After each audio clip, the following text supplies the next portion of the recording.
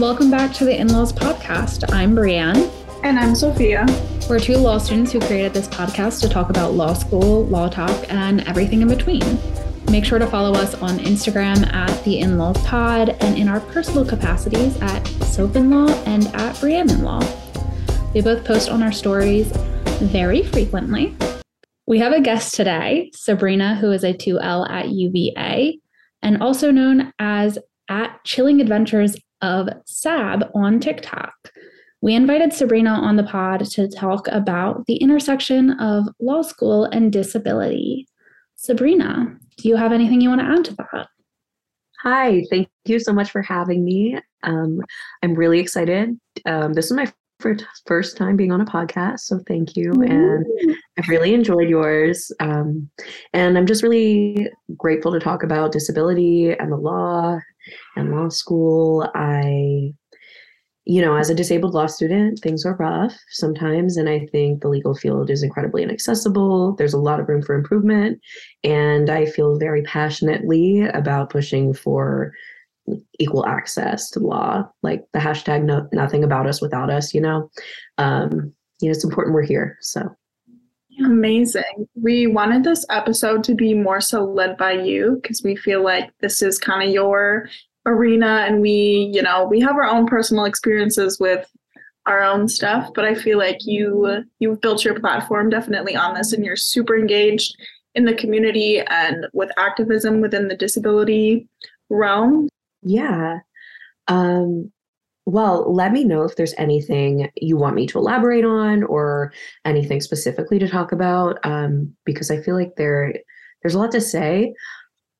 And I think a huge part of this that can be so difficult is that access to the legal field and access to accommodations varies so much by school and varies so much by someone's individual experience, varies by the state you take the bar in. And I think that can be one of the most tricky things when talking about disability in law school and the law. And so I want to plug really quickly and right away the National Disabled Law Students Association, which I do social media for. They have worked really hard to, over the past few years, to create a space for solidarity for disabled law students amongst different law schools across the country, and I think maybe internationally a bit too, but at least mostly in the US, maybe some Canada. And I think the more we talk about this stuff and the more spaces we create where we're talking between schools, I think that is one of the most important things we can do, because sometimes I've heard of schools, especially through NDOLSA, short for the National Disabled Law Students Association, where someone will say, oh, my school says we can't do this. And then 5 other people will chime in and be like, no, we can do this at my school. And I think when you find out other people's experiences or what accommodations are given at one school, you can kind of pressure your school into being more accessible when they hear about what other schools are doing. I think it's so interesting, that common theme of there's no communication between law schools. And I think that has to deal with how competitive the legal field is. We're just taught really focus on yourself. If anyone, you're rooting for the people at your school against other schools. So I think that really discourages unity. Oh my God, yeah. I never thought about it that way. I was like, why don't we have solidarity? And that makes so much sense. Especially with how sick the legal field is with elitism, how entrenched it is. Maybe sick isn't the right word, and don't want to use talking about disability, but how entrenched elitism is in the legal field. And I think ultimately that harms all of us, but especially harms disabled students, and really discourages us helping each other out, even within our own law schools, like you said. Yeah. It's one of my main beefs with law school is even the people who have graduated and the attorneys we meet and stuff, it's almost like the people who have gone before want everybody to go through what they went through, which has never made sense to me, because why do you want the new people to feel as bad as you potentially did, or have to go through the obstacles and stuff that you had to deal with? that's never made sense to me. And then kind of back to how you were talking about the schools talking back and forth. Like somebody asked me today actually like how my school deals with accommodations, if people get them, if they talk about them and stuff. And quite a few of my friends do and are extremely open about it. Like nobody at my school is like, oh my God, you get time and a half. Like that's so crazy. Nobody cares. Nobody cares. What's interesting is, so I have accommodations in my law school. I have time and a half on exams. I have like an accommodation for a quiet space. So like usually it's like me and like one other person in a room during exams. Though after 1L we do flex exams, and also I'm taking mostly paper classes, so it's less of an issue. The flex exams we can just choose whenever and do it on our own. And then I have an accommodation for a note taker. So like someone will take notes in all my classes that I select that for, and they'll upload them to a database, and anyone who has that accommodation can get the notes. And I'm like really open about it. And I'm the president of Advocates for Disability Rights, which is like at UVA, like our individual org for disabled students, but not just disabled students, to talk about disability justice in general. So people talk about it, but then like almost behind people's back, like there's like stigma. So there's like a UVA law Reddit, like just for UVA law. I don't know if you have that for your schools too, but it's like, it's a scary space. It's a hellscape. And on Reddit, like routinely over the years, like just like last year, probably this year it'll happen, like people post about like how they feel like students with accommodations are gaming the system by getting more time on exams. When COVID was really bad, students would post like basically throwing immunocompromised and chronically ill students under the bus, like being like, we don't need masks. And some people would say like horrible things, like they don't care if immunocompromised students get sick. Like it was really, it's a bad space. So it's like almost, I don't know, most of the people I talk with are like super nice. I know a lot of people who have accommodations, but I think the stigma is almost there, like in this anonymous space. And like that they think we're gaming the system, and it's just like, no, it's not even in level playing field. It's an attempt at it, but right. I avoid Reddit at all costs, so I honestly haven't looked into it. If my school does, I wouldn't be surprised though, because I don't know, schools just, they get petty, they get cliquey, they they do the things. I know UNC definitely doesn't have its own Reddit page, but we're also a tiny school. So it's just like everything happens in a group chat out in the open. Yeah. How big are your classes? Like, or like your class, like your graduating class, I guess. My graduating class is 180 students. Oh, wow. Yeah. Like, we started at 205, but I think we're down to like 190 now. We're like 300 or like a little under 300, maybe 290 something. Yeah. Fuck. Yeah. So it's definitely maybe that. I think that probably creates a space for a lot of stuff like this. From what I can tell at my school, it seems to be pretty supportive. I haven't heard of anything like that happening. But something that's always really interested me, because we have such small classes, is everyone knows who has accommodations, regardless of, whether the people are open about it or not, because you're sitting in a room taking your final exam with 16 people and 2 of them aren't there. It just becomes very obvious. And I really hate that. Yeah, that's so interesting to me. The way we do exams is just different, where it's like you can kind of move around. Like you don't have to stay in your one room to take them. Like most people end up doing that, but a lot of people move to like the second floor. Like our law school's just in one building. So some people go to rooms elsewhere. So it's not obvious there. However, there's a big thing that I'm trying to push I'll be probably doing a directed study with a professor, a disabled professor at my law school next semester, where we're going to work hopefully on a guide for faculty and students on disability inclusivity and just like best practices. One being that like a lot of professors have no laptop policies.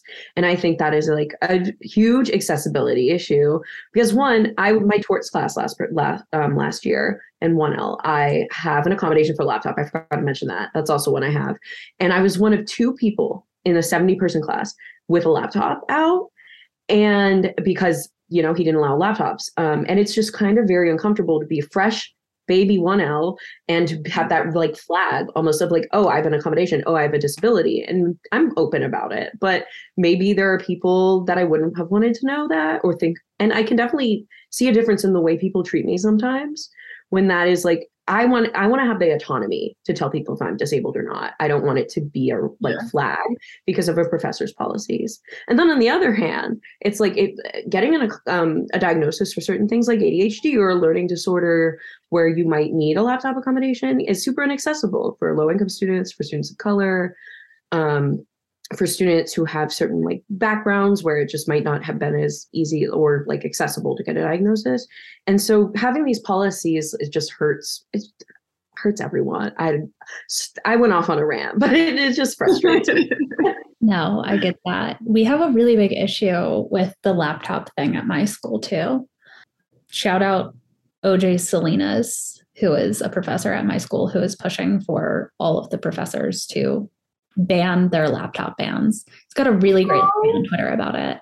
He is fantastic, and him and a student have really been pushing for it. And that was a big discussion around it. It was like, you're just outing the people who have disabilities. And while I had never seen anyone getting upset at students receiving accommodations for exams, people were really peeved that they couldn't have a laptop in class and other people could.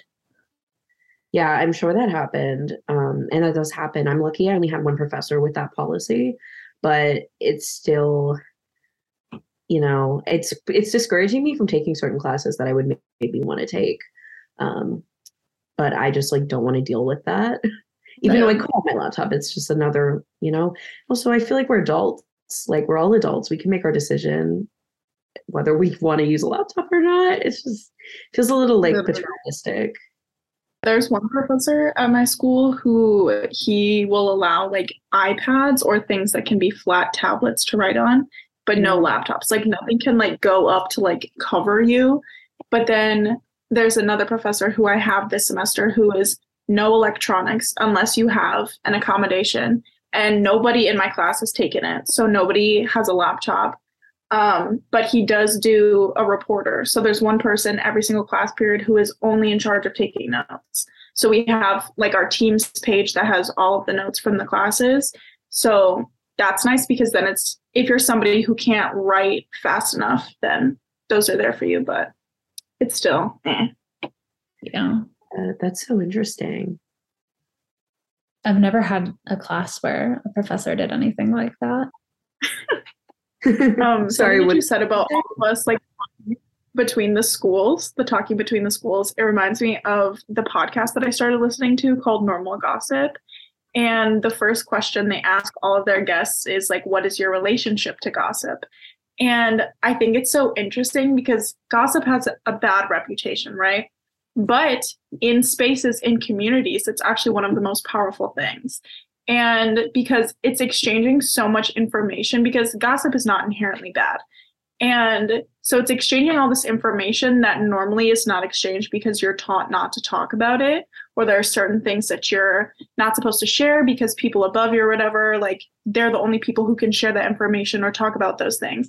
But when you're talking about these things in secret, then it lets everybody know and people can actually do something about it because they actually know. That is so interesting because it makes me think about this thing we're working on. Well, basically, I feel like a lot of the issues at my school is that access on like how to apply for accommodations and like which professors are more accommodating, which professors are more accessible, like which things and which administrators are easier to go to if you're having difficulties. It's all like through gossip. Like it's all through these chains because people, I mean, some things people are louder about than others, like we feel more comfortable doing so. But for the most part, it's like just word of mouth. It's nothing is written down. And what we want to do is build institutional memory about these issues. And we actually found a resource guide from UNC Law about like disability accommodations. I don't know if you've seen it. I can send it to you. It was made by my friend Sarah. Oh my gosh. Well, someone sent it to me over the summer and was like, hey, can we make something like this at UVA? And I was like, yeah, we definitely should make something like this at UVA. because, and it's something other marginalized groups and other affinity groups at the school are thinking of doing as well. And we might all, collab on something, hopefully, just because I think a lot of different orgs have been pushing the administration for things like, for example, we just got gender neutral bathroom. Like we just got a good gender neutral bathroom. So there used to be one on the 3rd floor of our law school, like super distant, like no one could reach it. And now they're like in a really prime location. But that was because of years of like advocacy by by Lambda, our LGBTQ student org. And so that's just one example of like, we want to create institutional memory on the things that people have pushed for within the school for change. So yeah, well, your friend's guide is great. And yeah, she is amazing. She started a student organization at my school for neurodivergent students, which didn't exist, I think, before this year. And she's been working on like creating this, like you said, this institutional knowledge. And like really putting it down on paper and making sure it gets passed along. And she's been really, really, so far successful at it. And I think no matter what organization you're involved in, institutional knowledge in law school is so difficult because you're only there for 3 years. Yeah. And most people aren't even involved in student organizations their first year. So, for example, like, the class that was above me, so the class that graduated back in May, they got sent remote during like spring break of their 1L year and then spent their entire 2L year remote. So they were handing over student organizations to my class with like no memos, no information about how to run it. Like we were completely taking over from nothing. Yeah. And it's been really difficult. We're also fighting that gender neutral bathroom thing in my school because we have some, but they're like in the faculty office area or like in the dean's suite. And it's like, what the fuck? Like, give us a good one. Yeah. Oh my God. Yeah. It took forever to get this. It also was a huge issue trying to get tampons in bathrooms for some reason. But something that I want to talk about at least, or see what your thoughts are, if that's okay with you, like this is your podcast, is career stuff and disability, because I feel like that's also a really interesting topic, and like being disabled and applying for jobs and like various types of law can be really difficult and / very different depending on what you're looking to get into. So if that's something you'd also want to talk about today. Yeah, I think we should, because I kind of ran into this actually this week when I was applying to something, because they have the disclosures. So you can put whether you're disabled or not and how, like you can select the specific item. And I was like, I've never do I select with like specific, like I've just seen like disclose or choose not to say. Oh. No, they had it twice in the application 2 separate times. And it wasn't required at a time. You could opt out of answering. But the second one was like very detailed. Like they had specific physical conditions, specific psychological conditions. Like they had it listed out. And I was like, okay. I don't know how I feel about that. Like I just put, I don't want to answer.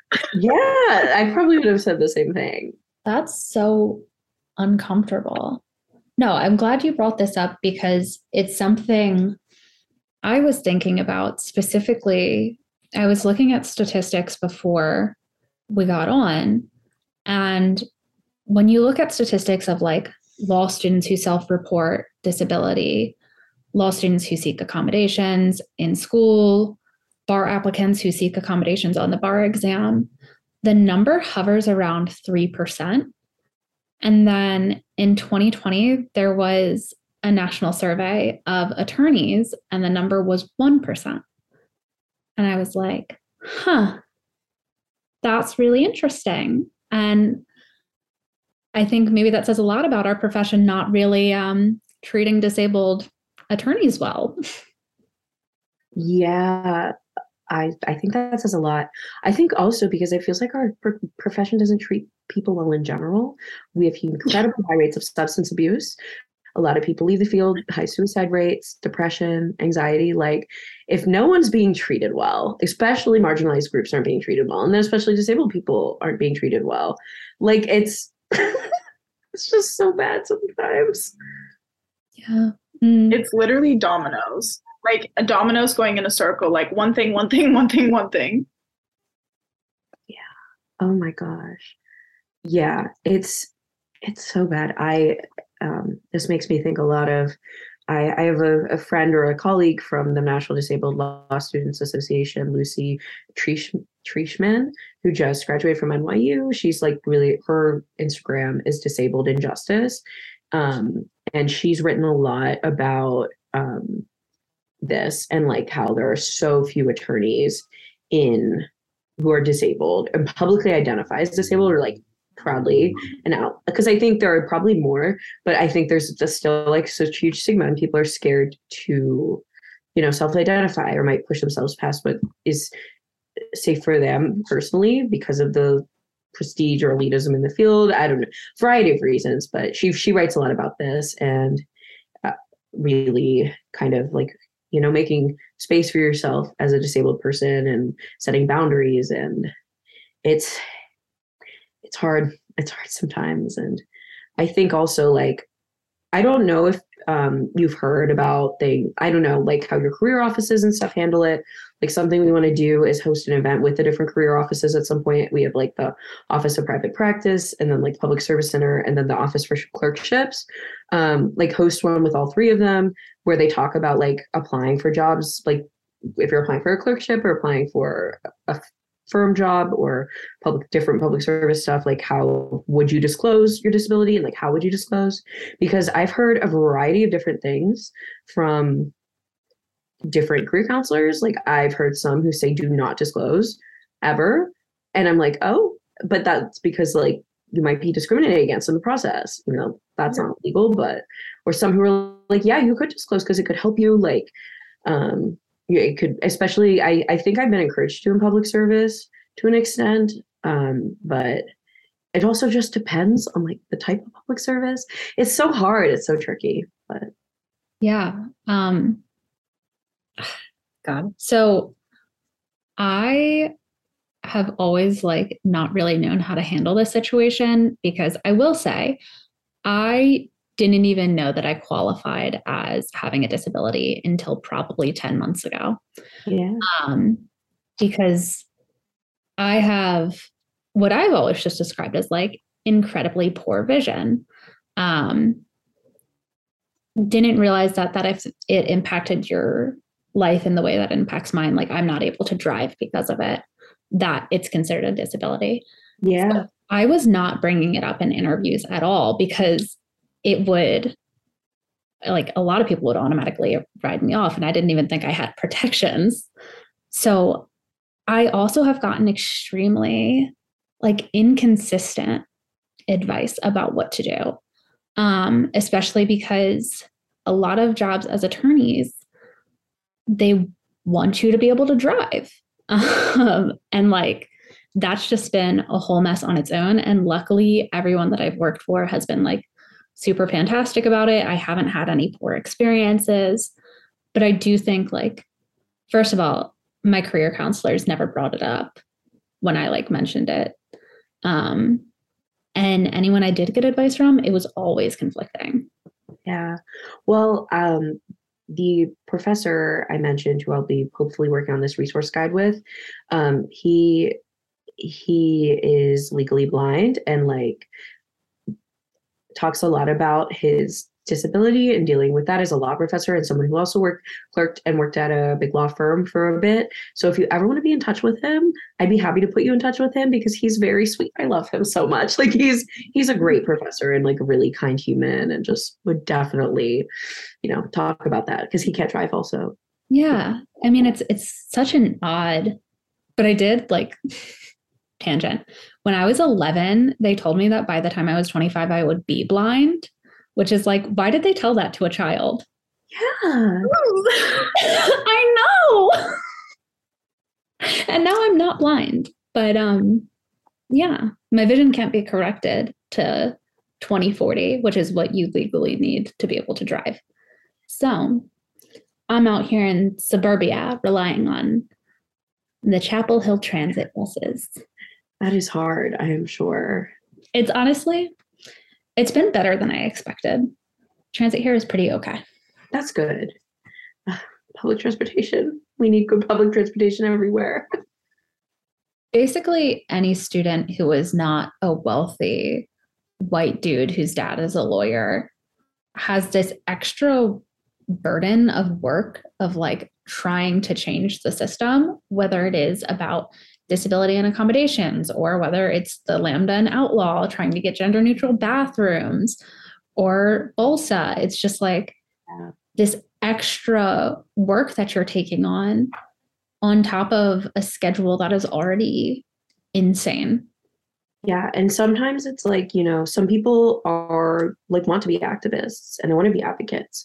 But sometimes I feel like some people like don't want to, and that's okay, but they're forced to just because of like active discrimination or harm they're facing from their school or their people around them. When you are in this space that wasn't built for you, basically. And it's really hard. And it can be really hard. And I don't know.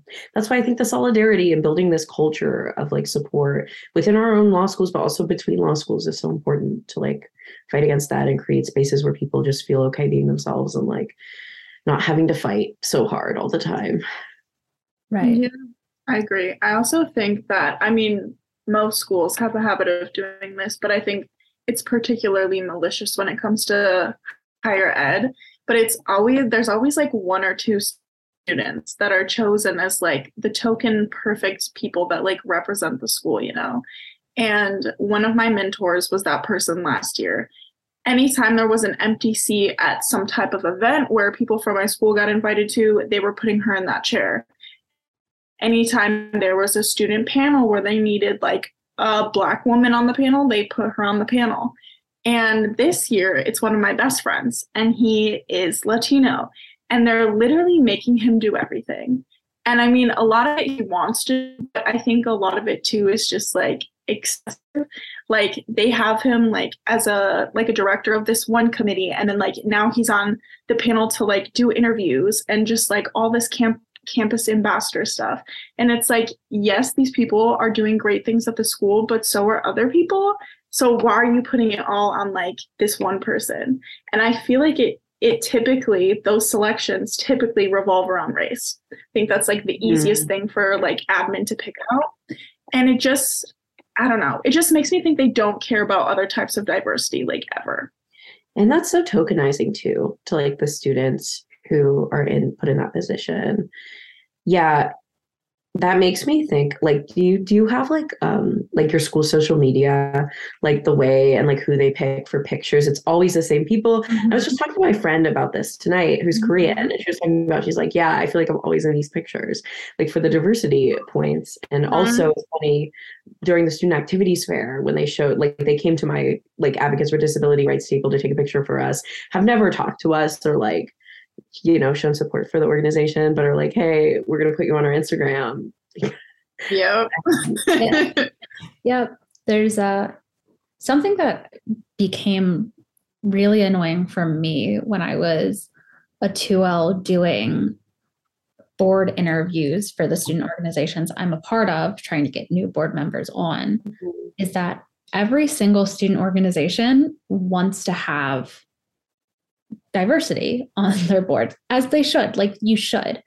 But when the law school itself is so not diverse, you're just asking students of color to take on way more work than anyone else. Like you can't have this student be on 6 or 7 different boards. It's just not fair to them. So I think, and I encourage all the student organizations to like step back and analyze why you want this, because is it just to look good? Yeah. That's why you care about it. That's so important, and definitely an issue here as well. I'm sure it's an issue at every law school because every law school lacks any kind of significant fucking diversity. Yeah. Yeah. Because the legal field is just super elitist, super gatekeeping, and it's really hard to get here.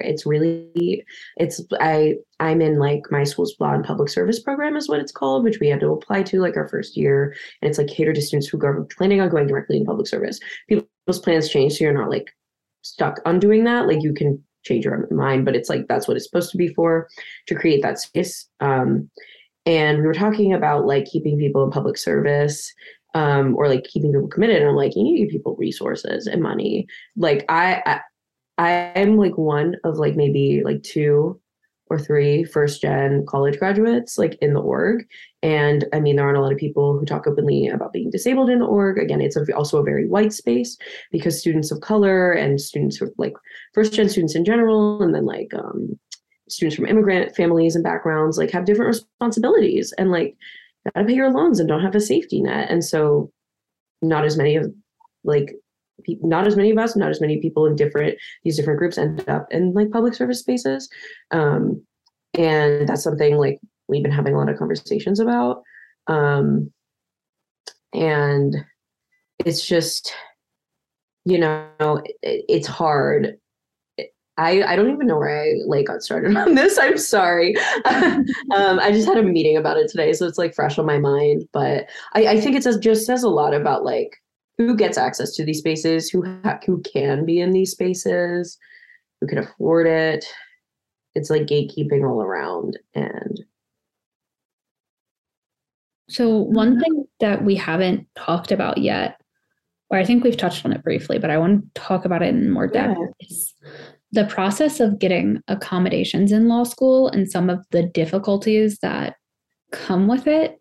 You mentioned earlier, like, it can be very different at different schools, the process to get accommodations, and even like just how the school handles them, as well as I know it's very different state by state for taking the bar exam. And I really appreciated my legal writing professor had us listen to a podcast about requesting accommodations in law school my 1L year. Oh, that's so nice. Yeah, legal writing team at UNC is fantastic. They're the best people in the school. Oh. And something they talked about at this podcast that wasn't even something that ever crossed my mind before was that people who haven't had the class privilege to have these diagnoses for several years or deal with these things, they don't even know what accommodations to ask for. Yes. So I feel like there's so much to say here. Well, first, that's like why we want to create a resource guide to kind of show like a variety of different accommodations you can ask, because that's a huge thing a lot of people don't know.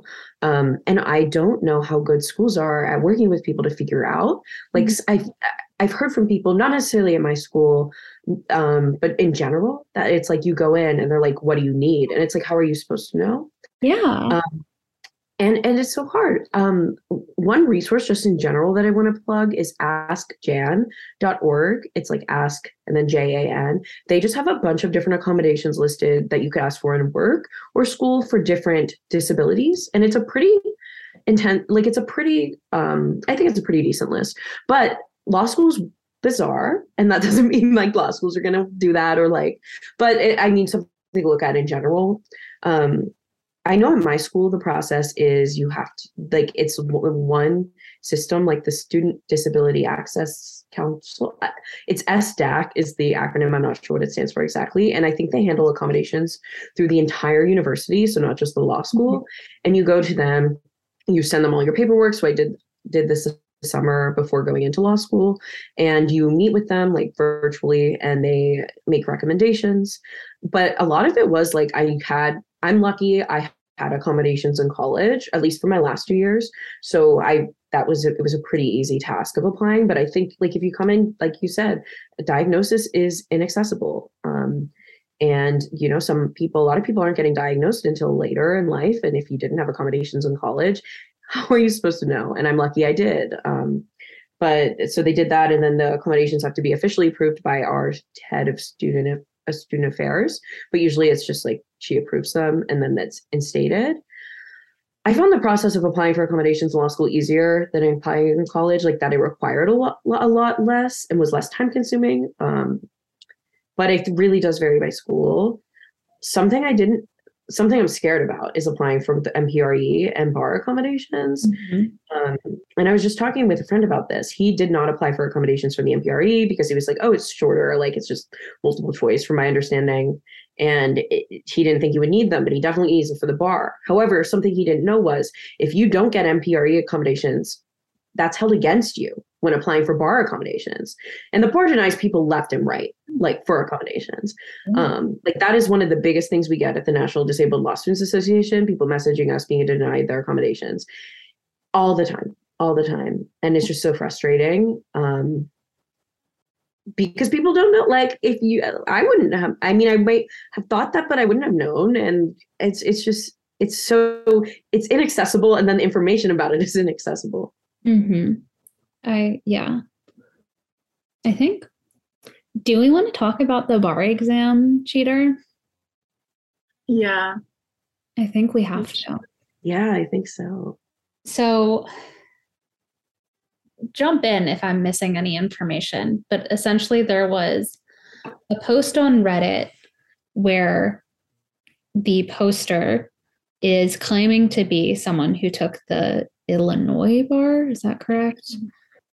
He said that they had accommodations and they were essentially misusing the accommodations to cheat on the exam. And we aren't quite sure if this is real, if it's based on anyone, in fact, if the person who posted it was actually the cheater, if they were trying to call out someone else, or there are just theories that this was a person who was pissed off at people who received accommodations and wanted to discredit accommodations. I don't know. What do you guys think about it? I would totally believe that last theory. Well, first and foremost, I think it is like super dangerous to post stuff like that, which is why I think that it is someone who like was maybe thinking that people are gaming the system. Because if you like really look at it, like people are not gaming the system. Like people who need accommodations are not being given them, and this is happening so frequently. And sure, like maybe some people will get an accommodation that they don't really need, like every once in a while. But I don't know. I'm of the philosophy that like I don't care if a few people game the system, if everybody who needs support gets it. And I mean, also, first and foremost, the bar exam should be abolished. Like that's still the baseline. But yeah, I think this is super dangerous to post. The bar exam and different bars, state bars are already like making it difficult for students, especially students with ADHD applying for accommodations. That's a big thing. A big thing with the LSAT too, that if you like take stimulant medication, like they will, I know with LSAT, I've seen people get denied for ADHD accommodations if they take stimulant meds. And it's like, doesn't make sense to me because under the ADA, the Americans with Disabilities Act, you're not supposed to take mitigating measures into account unless they're eyeglasses when you have like standard low vision, like different than what you talked about, Brienne. But yeah, it just makes me mad. Yeah, no, I agree. I definitely think it's plausible that it's someone who is just trying to discredit accommodations, whether that's attacking one specific person who received accommodations and they're theorizing that this person cheated, or, you know, just generally making shit up to stir the pot. And it's so upsetting because we all saw how quickly that went around and how much attention it got. And we all know that the only result from it is going to be people with accommodations being treated worse, whether it's by their peers or faculty or their state bar. Literally. I made a video about it. That was actually one of my like more popular videos lately. So I was like, what the fuck? Of all the things TikTok chooses. But in the comments, it became very evident that the way that the bar exam is proctored across states is not consistent. because there were people saying, well, how would this person have access to their phone? And then there are other people saying, like, they didn't check you. You could have very easily had a phone and all this stuff. So it's like, there are holes to be poked in it, but at the same time, one, I don't really think somebody's stupid enough to expose themselves. But I do think that there is, I don't know, a culture, a movement, I don't know, something where people take something that has nothing to do with them and just like runs with it. Like, I truly don't think the person who wrote that actually is the cheater. Like, I do think the theory that it's somebody else who is like waging this war against accommodations is the most likely option. And they probably don't have a connection to it. Like, I really feel like it's just one of those people that's like, this is my fight that I decided to fight that has nothing to do with me. And I think that's what makes it like even more discouraging is like, there's going to be people coming together who are fighting for this specific thing, like to get access, to get people what they need. And there's people who it has nothing to do with them, but they still just want to be against it for whatever fucking arbitrary reason. Yeah. It's so frustrating. I think it just shows like truly, you know, how prevalent that stigma is. And it's just going to make it worse. Yeah. Reddit is a hellscape, like I said.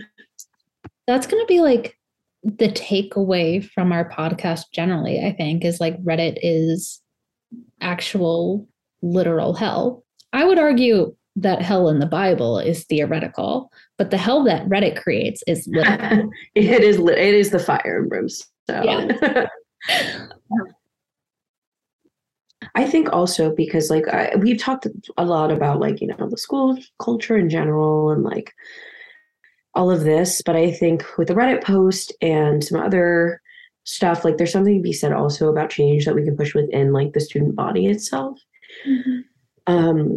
I can give an example, which is like, it feels like silly to talk about now in hindsight, but like it was very frustrating to me at the time, which was I couldn't, I'm not on a journal, which is like fine. Cause like at the end of the day, did I really want to be on one? Like, I don't think so. And especially the type of work I want to do, like, it's not really like necessary, relevant, but like, I didn't really have a choice because I couldn't try out because the process of trying out was inaccessible to me. And this was an issue that like I really tried to push to make it accessible. Basically, like my school does journal tryouts spring semester of 1L, and it's in one weekend. You either get to choose between two different weekends, but it's in one weekend. You do the entire tryout, and it's like a lot of work. And you get your accommodations for it or whatever you get on exams, so like time and a half.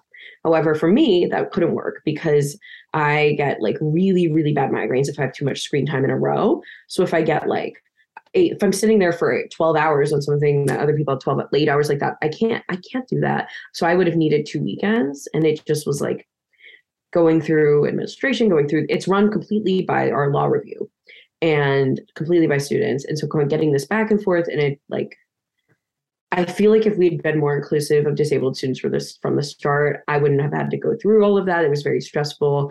And I ultimately wasn't able to try out. And I'm not the first. Like, the former president of our org, Advocates for Disability Rights, like had the same situation as me.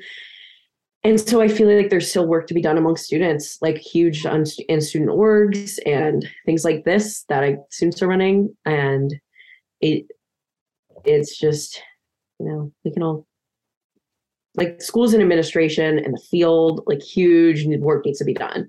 But I think even among each other, like this Reddit post shows, like there's stigma and we need to work to be more inclusive and at least like think about people who think differently and might learn differently. Any parting thoughts, like last topic?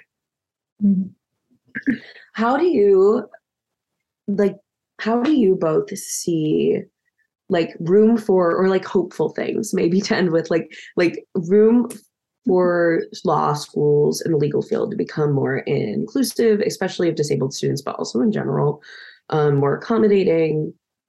And like, are there any places where you see that happening? So I think, at least in my school, in my experience, what gives me hope is my friend Sarah, who has been doing all of these incredible things to help people seeking accommodations and people with disabilities. I think that is, I don't know, it's really comforting and inspiring to see someone just decide that they're going to do it and do it. Because so much of law school is like, we're doing this because it's the way it's always been done. I think another thing, my school right now has put together a grading task force. We're considering going pass fail as a school, which is, I think maybe some more schools do the high pass, low pass, but it's famously like the Harvard law system. And I think that if a school that's not a T14 can step up and say like, hey, like, this is the right thing to do, so we're going to do that, that would give me a lot of confidence that law school could become a more accommodating place for people. We'll see if my school actually does that, because it's, this would be years down the line. But the fact that they're even considering it, I think is worth noting. For sure. That's really like refreshing to hear, actually. We just went pass fail for clinics, so we're behind. Like, our clinics were on a curve, and that was like really difficult for people. Dissuaded a lot of people from doing clinics, because it's like you work so hard to get an automatic B plus. Like we have a B plus curve, and so it's I do not see that happening here, and I wish I did, but that makes me refreshing. Maybe that pushes everybody in the right direction. Our legal research and writing was pass fail, at least. Oh, ours is graded. That was a huge relief, I have to say. I will say that in a typical law school, I believe your oral arguments make up half of your grade, and ours made up 10%, which was very relieving to me personally. We didn't even do them. Oh, well. You did oral arguments? Oh. No. My school very surprisingly has a lot of transactional classes. So like once you pass 1L, there's like a huge split. So like, if you're doing litigation, there's like a shit ton of classes where you have oral arguments. So they're like, we're just not making everybody do it. If that's the shit you want to do, just go take the litigation classes. So we have like a lot of appellate classes. We have a lot of like trial advocacy classes that are like really intense workshops, and writing workshops. So like, if that's what you want to do, just take those classes. Interesting. We also have trial ad. I took trial ad. Oral arguments was very different from trial ad in my experience. I think oral arguments is literally just like hazing. Yeah. I feel like so much of law school is hazing. Oh, the bar is hazing. Yeah. Like, it's all hazing. Absolutely. I feel like we're in a cult sometimes. Like, I feel like law school is like a freaking cult. And like, if you get sucked in, and there are definitely moments where I feel like I'm like succumbing to the stress or like the influence of the school, and I'm like, I'm so glad that I consider myself to have free will, because goddamn. I actually think what a lot of people aren't prepared for in interviews, especially like big law interviews, is you expect to like go in and just be like, here's the research I did for my journal, here's what's getting published, here's my GPA, blah, blah, blah, blah, blah. And then, some firms, that's what it's like. They only care about those optics. But you go in and you could ask, like, what do you do outside of law school? And people don't have an answer. Yeah, that actually brings up a really like important disability thing, which is like, I've never gone through a big law interview and probably won't, but like public interest interviews are, I think they're pretty different, but also it depends on the job. And like, there's a lot of personal, I think I've had, especially like, I don't know, I've talked about my cats in interviews a lot, but I've heard from people anecdotally at my law school about like when you're disabled, especially if you're neurodivergent, or autistic, for example, that like big law interviews have been incredibly challenging because of that. And like them trying to find a fit. But when you're like autistic, you might not be picking up on certain cues. And then that fit isn't there, like that making the interviews so much more challenging than they necessarily need to be. And I don't know, like I can't speak for it because I haven't gone through it, but like that's just what I've heard. But I think that extends beyond big law too, like just in general. Because we're like taught to only talk about, like almost like forced out pressured to only talk about school. And then like when people want to get to know you, because people want to get to know who they're going to be working with, which I think to an extent is reasonable. Like, it's hard. Yeah, so I've done a lot of public interest interviews and I've done big law interviews at this point. And it's so interesting to me how they differ. First of all, I think there's a lot of unspoken rules in big law interviews that I definitely didn't know because I had absolutely no interest in big law when I did my big law interview. And just like a good enough firm that they made me interested. But I could see that being like extremely hard because you really do have to pick up on these really subtle nuances and like hints that are being dropped. Especially like one unspoken rule is like you don't ask about work-life balance.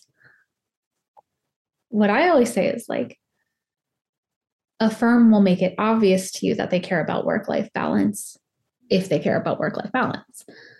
But it's really subtle. Like it's really, really subtle how interviewers do it. And it can literally just be like mentioning what they did this weekend or something like that. So it's just this big game. However, I will say that I have done a ton of interviews at this point in my law school career, and I have managed to talk about college basketball in every single one of them. That is impressive. My thing that I always talk about is plants. I go in with like my easy topics, you know, and if they ask me, then those are the things that I bring up. But unfortunately, well, maybe not unfortunately, if you Google me, everything that comes up is related to when I was like fighting with the chancellor of my undergrad. So, like I've gotten asked about that like every single time. And I have to explain that he fucking sucks. And my undergrad was just like on one while I was there. And surprisingly, they usually really like that just because I did so much organizing before law school that like that is a huge part of my resume. And so then that's like easy to explain because that's what I spent a lot of my time doing. But like people will ask you like what you do. Like I remember I went through like a day in my life, essentially. Like they were asking me like, okay, what do you do like throughout the day? And I was like, this was when I was teaching. So I was like, well, I get up early as fuck because I gotta be at school at like 7 a.m.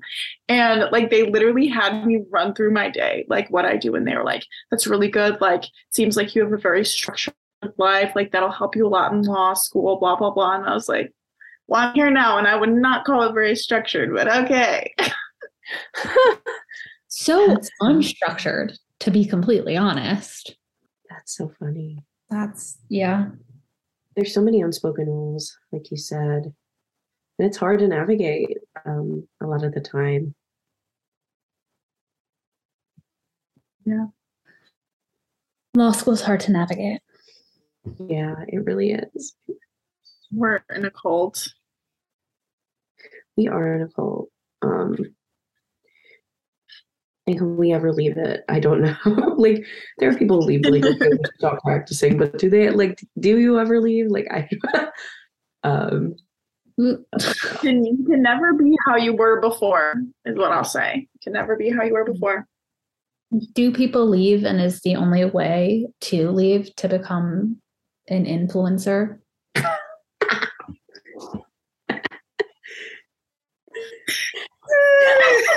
Your content on that is great. Like it's so good. It's so Dang. A lot of people block me. Yeah. They can't handle the truth. Yeah. You know, you're doing God's work. You are. So. You are. And I would say like a lot of those people, like, leave the legal field to become influencers, like their content is just like really unrelatable as a disabled person in the legal field. So that's my input. Okay. Do we have any last thoughts? I guess my last thoughts are that I think, I like talk it. I find it really challenging and also like refreshing to talk about disability and law school. Challenging in the sense that like I think I'm more open about it online than I am in real life. At law school. Like in other spaces, I'm pretty open, and at law school, I am very open. Like I'm the president of this org, but not in every space. And I think that's it can be really challenging to be open about disability and also mental health, and honestly anything that you are struggling with in law school because of the culture that we talked about. And so I guess my parting thoughts on that are, I think we should continue to talk about it. And I think talking about it is really good. But like I mentioned before, I think the real change will come from structural change. And that so many of these issues have to just do with like barriers in the legal system that are the reason why it's hard to talk about these things. And so, yeah, I think I wish more students, more law students, more than just disabled law students or students who have disabilities or have had even like intermittent health issues. I wish more students put their stake in our liberation, so to speak. I mean, in disability liberation in general, beyond law school, but just in like life and society. I wish sometimes it feels like only we're fighting for us, and I think other groups feel the same. I wish people, realize that a lot of the things that make our lives easier, like when professors don't have laptop bans, make everybody's life easier, and that we need to make this field more human, and that will benefit disabled law students, but also everybody. So those are my parting thoughts. I'm a little rambly, so I'm sorry, but no, you're dropping so much wisdom, honestly, and you've dropped really great resources too that I think everyone's going to appreciate. Yeah, and last plug, National Disabled Law Students Association. Recommend checking them out. They also have some resources on their website on like applying for bar accommodations to be specific and stuff like that. So, yeah. And every resource that you've mentioned, I'm going to throw in the description box so that people can have access to it. Yeah. Honestly, I think like your last thoughts that you just had really go into how law school teaches you to be risk averse. And it makes us more risk averse about our identities and sharing those things. Yeah. And it makes us very careful about which groups we're sharing them into.